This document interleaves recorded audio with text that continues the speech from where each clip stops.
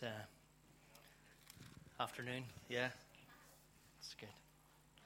It's good. It's great not alone to be able to speak on Iconomia. Iconomia. Oh. Ico. Oh, I'm away. Iconomia. But on today, when today is known as Pentecost Sunday, seems to be just a ringing in my ears, just coming back. It's great. It's great. 50 days after Easter, that's what the church calendar marks this day. It's 50 days after the day of Easter. It's the day when the Holy Spirit was poured out on those disciples who Neil talked about earlier. They were told to wait until the filling. They were told to wait to the outpouring of the Spirit. After Jesus died, he came back to earth and spent 40 days with those disciples. And during that time, he told them some significant things. He said, we read it in Luke, he said, wait and you will be clothed from on high. Clothed from on high. And so Neil's going to touch on tonight, what are you wearing? Are you being clothed from on high? And during that time when Jesus was with his disciples, he gave them a great commandment. He said, go into all the world and preach the good news to all of creation. All of creation. And so there was a command for them to go. And then there was a promise. There was a promise that he would be with them through the Holy Spirit. That promise, we can read it in John 14. He said, I will give you another helper, and he will be with you forever. And the older I get, and the more I journey, the more I have come to realize or fall upon my dependence of the Holy Spirit. You know, our abilities are great, but they're not enough. They're not enough. We need more. We need the Holy Spirit. And so just as I was thinking about that today, that commandment that we're to go, we're to step out in faith. Sometimes that's a scary place to be, isn't it? When God tells you or instills something into you to go and to do, it's usually a scary place. It's usually a place beyond where you're at the moment. And I was thinking about Peter. You know, Peter stepped out of the boat. He stepped out in faith. And you know, it's one thing to step out of the boat when the water's calm. But it's a totally different thing to step out of the boat when there's a storm all around you. Do you ever think about that? And so the tendency within us is that we will wait till the water's calm. We will wait till most of the conditions are in the right way. We will never, it's never our automatic to step out in the midst of a storm. And yet that's what that story demonstrates. I just felt I needed to share that at the start because, you know, there's people that are just waiting till everything's perfect. They're waiting till there's a calmness. They're waiting till everything's perfect, till everything worked out. And Peter, he just stepped out in the midst of a storm. Today represents the birth of the church also. And so we sing happy birthday to the church. And Johnny, yes. Two great significant things. I'm going to try this again. Iconomia. Well, Iconomia. And I just love the way everyone is kind of engaging in that. Because that means that I've got your attention. You haven't nodded off just to sleep yet. I've appreciated what Amy and David and Neil have shared over the last couple of weeks. And if you haven't been with us, you can catch it up on SoundCloud. And I'm not going to take the time to go over all the things that they shared. But as I've spent time in preparation, I've read over my notes again. I've read over some of the things that they have shared. But this word, I'll just refer to it as this word, represents or has something to do with of the management and and stewardship and overseeing of all the gifts that God has graced us with. It's to do with the management of a household. You know, when I first heard about this word, I couldn't help but think about my own life.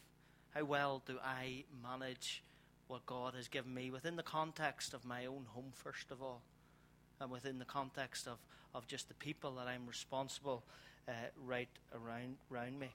So it's to do with management, it's to do with stewardship, it's to do with administration, it's to do with, and David brought this out really well, it's to do with the overseeing of another's property that has been allotted to you for a trusted time. The gifts that God has given you and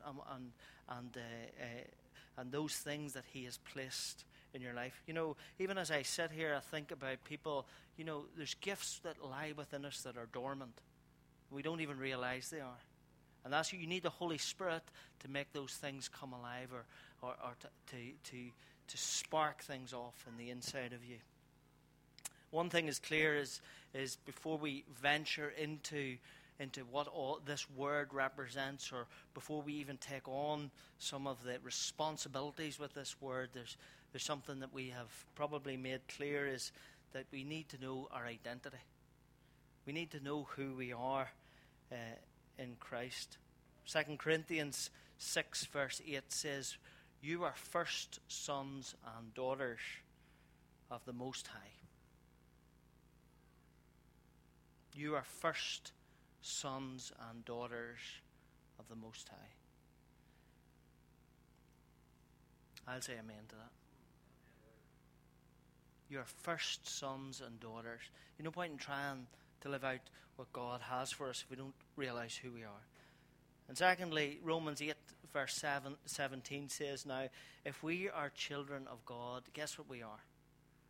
If we are children of God, if we are sons and daughters of God, then we are co-heirs with Christ. Does anybody, we don't really use that language today, but does anybody have any idea what it is to be an heir? So, Prince William is an heir to the throne.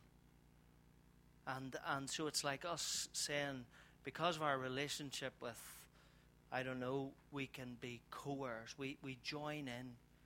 What is their inheritance becomes our inheritance. And I think that sometimes we have lost the whole side of the kingdom, the whole perspective of the kingdom. One day we will inherit with Christ. It'll not be Christ over here and us down here. We are co-heirs with Christ. So everything that the Father has intended for the Son will be our inheritance too. And the third thing is this way of life. This way of life is only possible through the Holy Spirit. It's only possible with the power of the Holy Spirit. And that's why Pentecost is important. Not so we can call ourselves Pentecostals. That term Pentecostal is only taken from this time. But we want to be filled with the Spirit. We want to be known as people filled with the Spirit, walking in the Spirit. The Word originates from God, and the Word comes from the heart of God. And so we are called to something great when you enter the kingdom. When you become a follower of Christ, you enter the kingdom. And so we are called to something great, but we're not alone just called to it, then we are called to steward it. So it's like we receive it on one side, but then we're called to steward it out on another. And so there's a responsibility. We prayed over Edgar there, and just some of the words that Neil used over Edgar. We trust you. We entrust you. And just that's what God does. He entrusts us with things. We don't deserve it. We're not probably worthy of it. But because of His grace and His mercy and His kindness, He does that.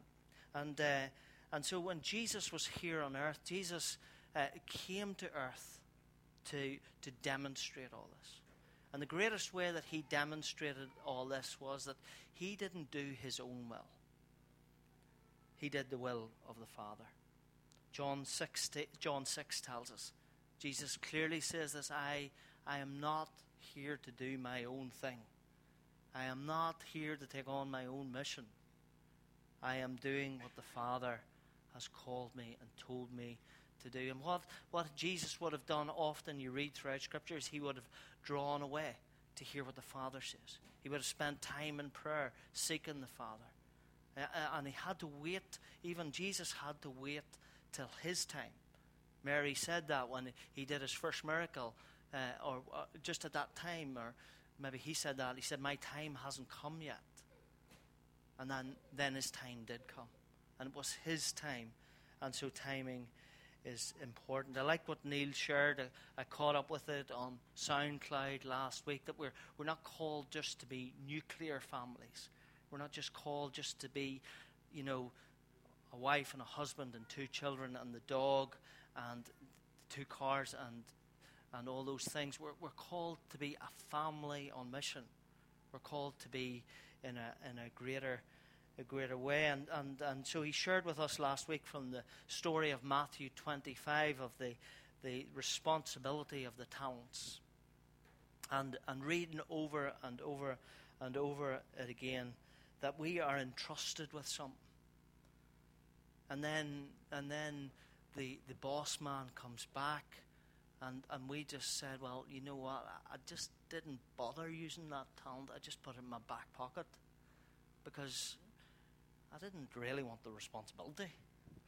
I thought, well, if I give it back to you, I could have lost it. He tries to argue a case for himself, I imagine. And Jesus, the boss says you're a wicked man. You haven't used what I have given you. And so for us to do that, we need to take on responsibility. And guess, in responsibility, there's an element of risk. There's an element of risk. My dad used to say, when we were going about as young lads, my dad would have said, because you had a girlfriend and then you didn't have a girlfriend and then you did have another girlfriend. You might have been a bit down the mouth in between all this here sort of carry on. And he would have always said, it's better to have loved and lost than to never have loved at all. And what Neil said last week, it's better to have taken a risk than not to have taken any risk. And that's really what I want to talk to you tonight, or this morning, about, is investment. Because investment involves risk. Stick up our 5 capitals there, Kelly, if that's okay. We'll get there.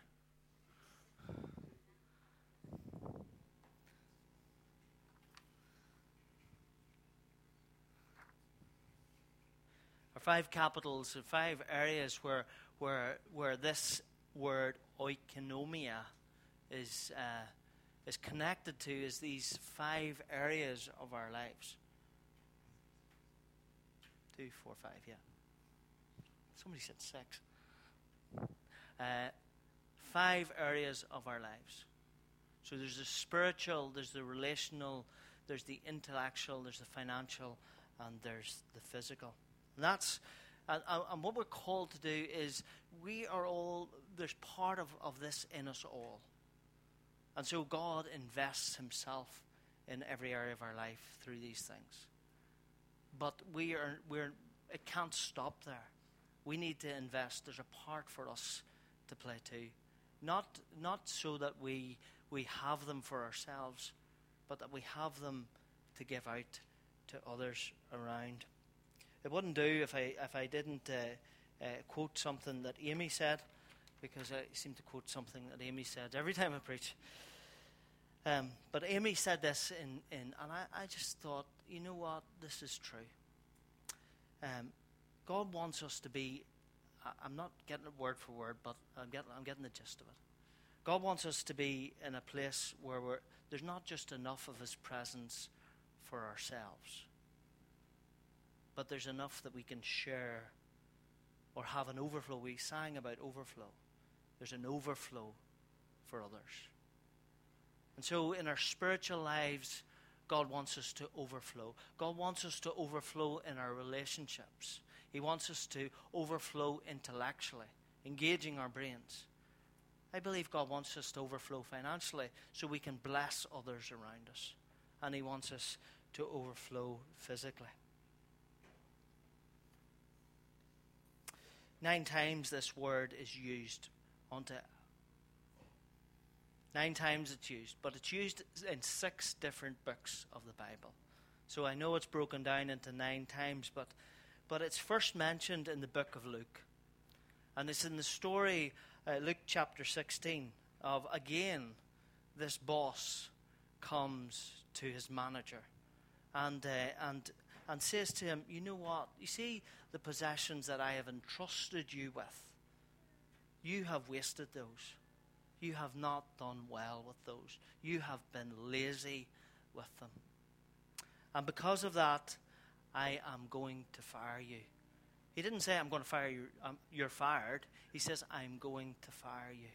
I'm going to get rid of you. And so the boss heads off and the manager is left there standing. And what the manager does, he devises a plan, and he goes around to all the people that owes his boss money and says, you know what, if you give me, he really is shrewd in what he does. And so the long and short of it is, without going into the story, when the boss comes back, he's baffled at how his manager has been so shrewd, how he has engaged his intellect in handling the boss's affairs. And that's what this word represents. It represents us being wise, using our intellect, our skills, our shrewdness for the kingdom of God. The second place it's mentioned is in 1 Corinthians 9, verse 17. And basically what it tells us is that that we must hold the gifts and the things of God with an open hand. If God has entrusted you with something, if God has given you a special gift, it's not so you lord over someone or you're better than someone, but it's you hold it with an open hand. And you get this privilege of participating in something great. Ephesians is mentioned in Ephesians 1 and it's mentioned in Ephesians 3. 3 times it's mentioned in Ephesians, and David again touched on this. These gifts, these talents, these abilities that we have been entrusted with. The first one tells us that we have been entrusted with them for an allotted time. The second one tells us that we not alone are to manage these gifts that we've been given, but we are to invest in them. So whatever your gift is, you need to work hard and invest in it. Better your skill, better your ability to communicate to an outside world. And the final one in Ephesians 3, it shows something that we are allowed to participate in revealing the kingdom of God to people around us. That's what we're called to do. We're entrusted with things so we can reveal what God's kingdom is to people around us. In Colossians 1, where it's used in Colossians 1 verse 25, it says that when we invest our lives in something of Christ's fullness, we will reveal Jesus in our day, but yet in days to come. Like, imagine what you're doing now, Norchus, lives beyond your time. And the story is written in 50 years' time of a guy who came from Dublin, moved out of his comfort zone, and yet used his gift and invested in that. Or Carolina, when you're just taking that cup of tea, there's an investment that you're using, or Edgar's, you stepped out in faith, but you're using those gifts that God has called. And so we economa this hope. And we not alone share this hope within the confines of where we're at, but I'm not alone within our churches and not alone within our communities, but this hope is translated throughout our nation. Imagine if what you carried could change a nation. Imagine that. And yet that's what God calls us to do. Ian is great at handing out these wee mustard seeds, these wee tiny seeds. And that's what God does. He plants something really, really tiny within you, but it grows to be something massive. And the final place that it's mentioned, and I love that it's mentioned here, is in 1 Timothy. And Paul is writing to this young man, like our young men here in the front row here. Our young men. And so I'm going to ask Kelly. Kelly's putting it up. And what Paul says to the young man, he says, don't waste your time, your energy, your effort, your resources in endless discussions of myths and spiritual pedigrees. These things only lead to meaningless speculations, which don't help people live a life of faith in God. You know, we can invest in the wrong things and still think that we're doing well. And so these endless genealogies or these endless theories that people get so caught up in. What is your denomination and what is your stance? Are you amillennial or premillennial? Are you Calvinist? Are you not? Are you of this tribe or that tribe? And last night we all stood in unity from many different denominations and worshiped God and prayed together. It was awesome. Really awesome. Does it really matter? Does it really matter? And so young men, young people, Paul's writing and saying, you know what? Be careful what you invest your time in. Be careful what you do. You know, we invest in a lot of stuff that won't last the test of time. I'm guilty of that too. We not alone spiritually, but physically. There's relationships that we invest time in. You know what? I mean, they're never going to mean anything. And I know you have to be discerning in that, but I think God gives us a witness early on and says, you know what? That's not for you. Don't waste your time anymore on that. That's not of me. That's not where I'm. And because we waste our time, we waste opportunities, and we miss out. But why is it important for us to steward and manage and invest well? Well, in Ephesians 1, it tells us that we do these things so we can share something of the mystery of the kingdom of God. We can share something of the mystery of the kingdom of God to people around us. We not alone receive it ourselves, but we go on to share it. A mystery is something that can never be completely signed off. It can never be, this is the total mystery. Volumes of books have been written about this mystery, the kingdom of God, and will continue to be written about this mystery of how God changes a life, how God gives life, a purpose to life, how God changes, how God sets people free, how God can take people from the mire and set them on the rock. The mystery of all that is great. You know, for me, I was thinking about this word oikonomia and the management of a household. And I like to share a wee bit of my story every time I speak. But for me, it was life-changing. My life represented, on the outside, it represented order. But underneath the surface, it was quite chaotic. And so I got to a point in my life, I understood the miracles of God, I understood prophecy, I seen all that operation. But the reality is, when I came away from a gathering of any sort and was on my own in my house, my life was far from that place. It was empty. It was lonely. I had no order within it whatsoever. And so I got so disheartened with all that I stopped going to church, and I belonged to the global church. Have you ever heard of that? And so I would not commit myself to anywhere locally. And so to make a long story short, at that time I gathered a great friendship, or I had a great friendship with Ronnie and Carolyn. And so for me, they represent this well.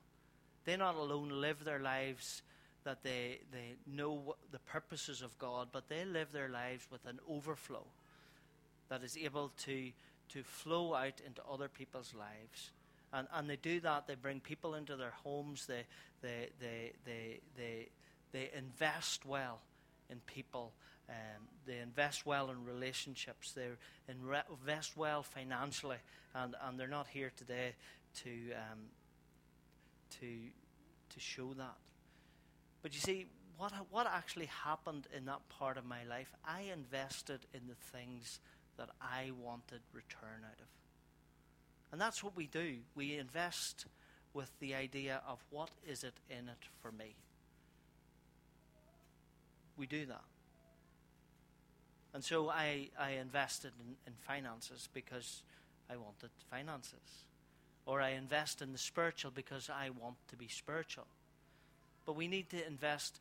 When God created us, He created us more than just financial people. And He created us more than just spiritual people. He created us in a bigger way.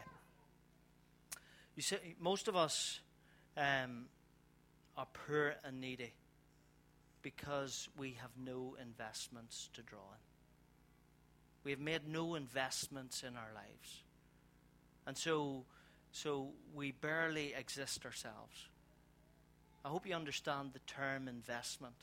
It's not a very common term nowadays, because they say that people are investing less money than ever.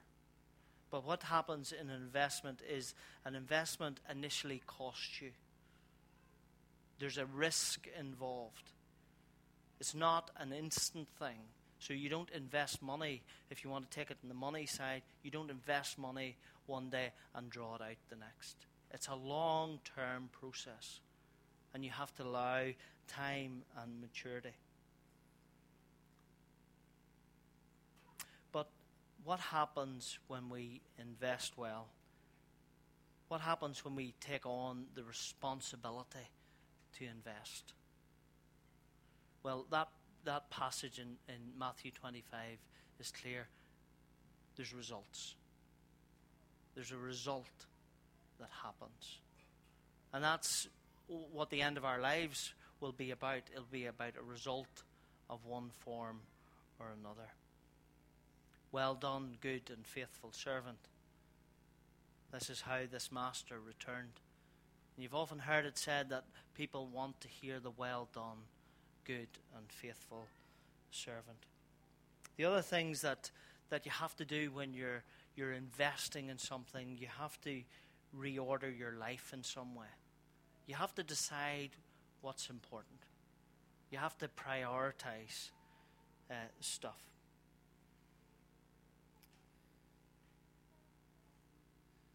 And so we want to see that as we do this investment, that something grows within us that not alone just feeds ourselves, but will feed people around us.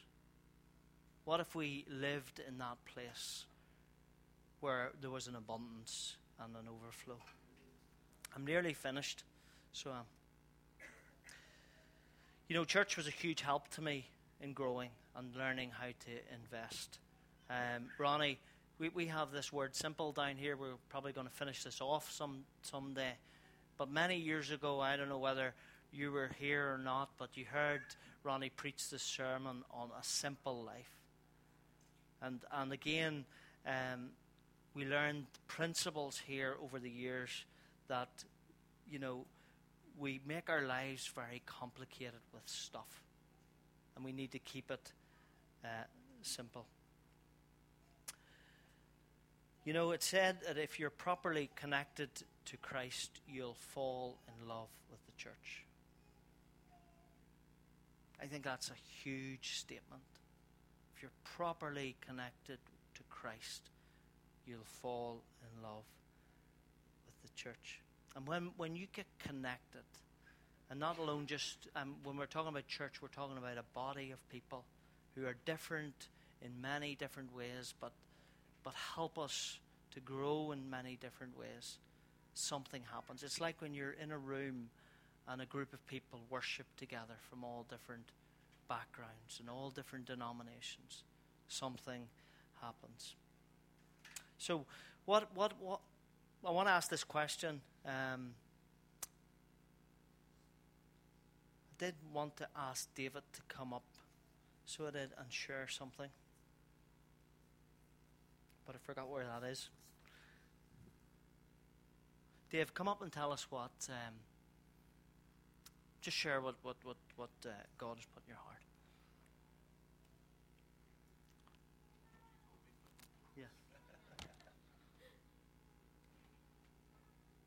So now, yellow, white, colorblind. Neville just was talking about influence last night, and I talked about influence a couple of weeks ago, and didn't really explain it in a crazy, in-depth way because I was already at 48 minutes. So just on Friday, Neil and I were at one of my favourite translations, Passion Translation, where we were meeting the writer of this and his wife, and he spoke from a verse. And last night when we were at the prayer event and he was talking to me about influence, I just felt like it just hit me, the key to influence, and I'm going to read it to you. And this is simply what I really feel God is saying is the key to influence, and the key to starting it, and the key to sustaining influence. And so with influence there has to be a purpose.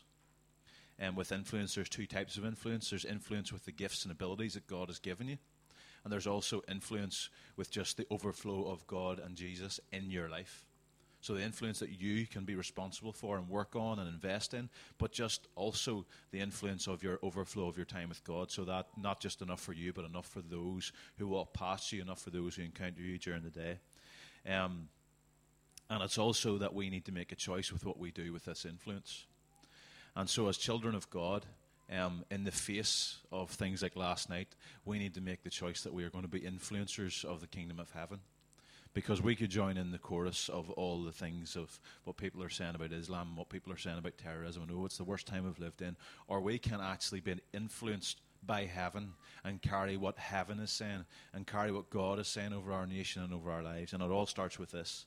In Romans 15:13. And listen very carefully. This is the key to influence.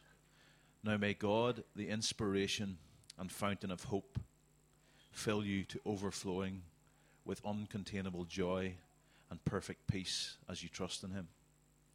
And may the power of the Holy Spirit continually surround your life with His superabundance until you radiate with hope. And so the key to influence is intentionally carrying joy and hope.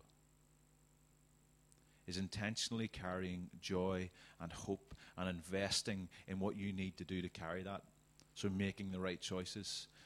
Am I going to listen to what the world says? Am I going to listen to what the devil's saying? Am I going to listen to what my flesh and my mind saying? And sometimes it's okay. Or am I going to listen to what the Father says and speaks over me, what the kingdom says? And so the key to influence is joy and hope. And that's me. Good. And so when I was talking about responsibility equals results, and one of those results is that the influence that you will carry. So I want to just ask two questions as we finish this morning. And it's simple.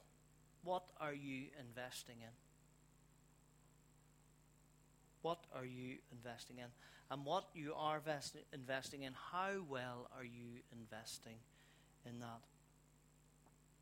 You might say, I don't know what to invest in. I don't have the gifts that other people have around me. I always remember that the first time I heard that in the story of Moses in Exodus chapter 4, verse 2. God said to Moses, what have you got in your hand? And so look at what God has placed in your hand and start to invest in that.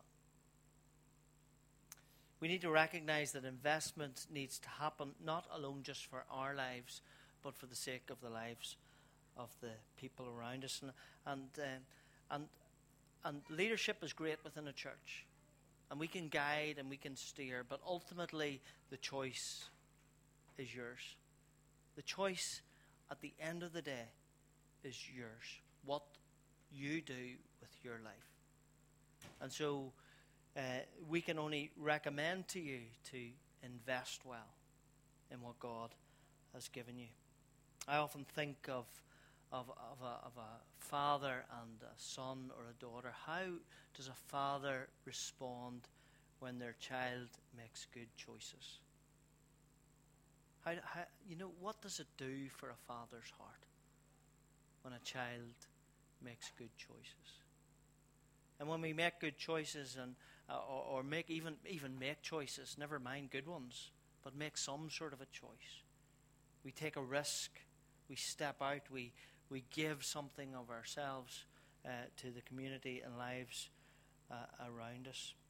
And how well are we doing that? Are we pushing on because we see the bigger picture? Are we pushing on because God has given us the dream and give us the vision of what He wants our lives to look like? Again, it starts with a tiny mustard seed. It starts with maybe just a wee idea.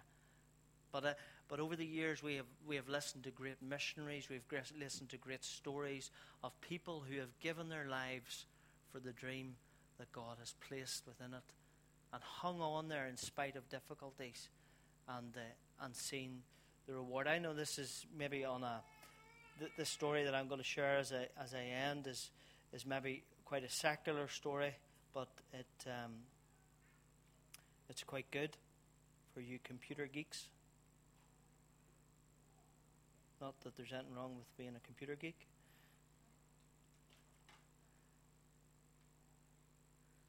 I need to find it.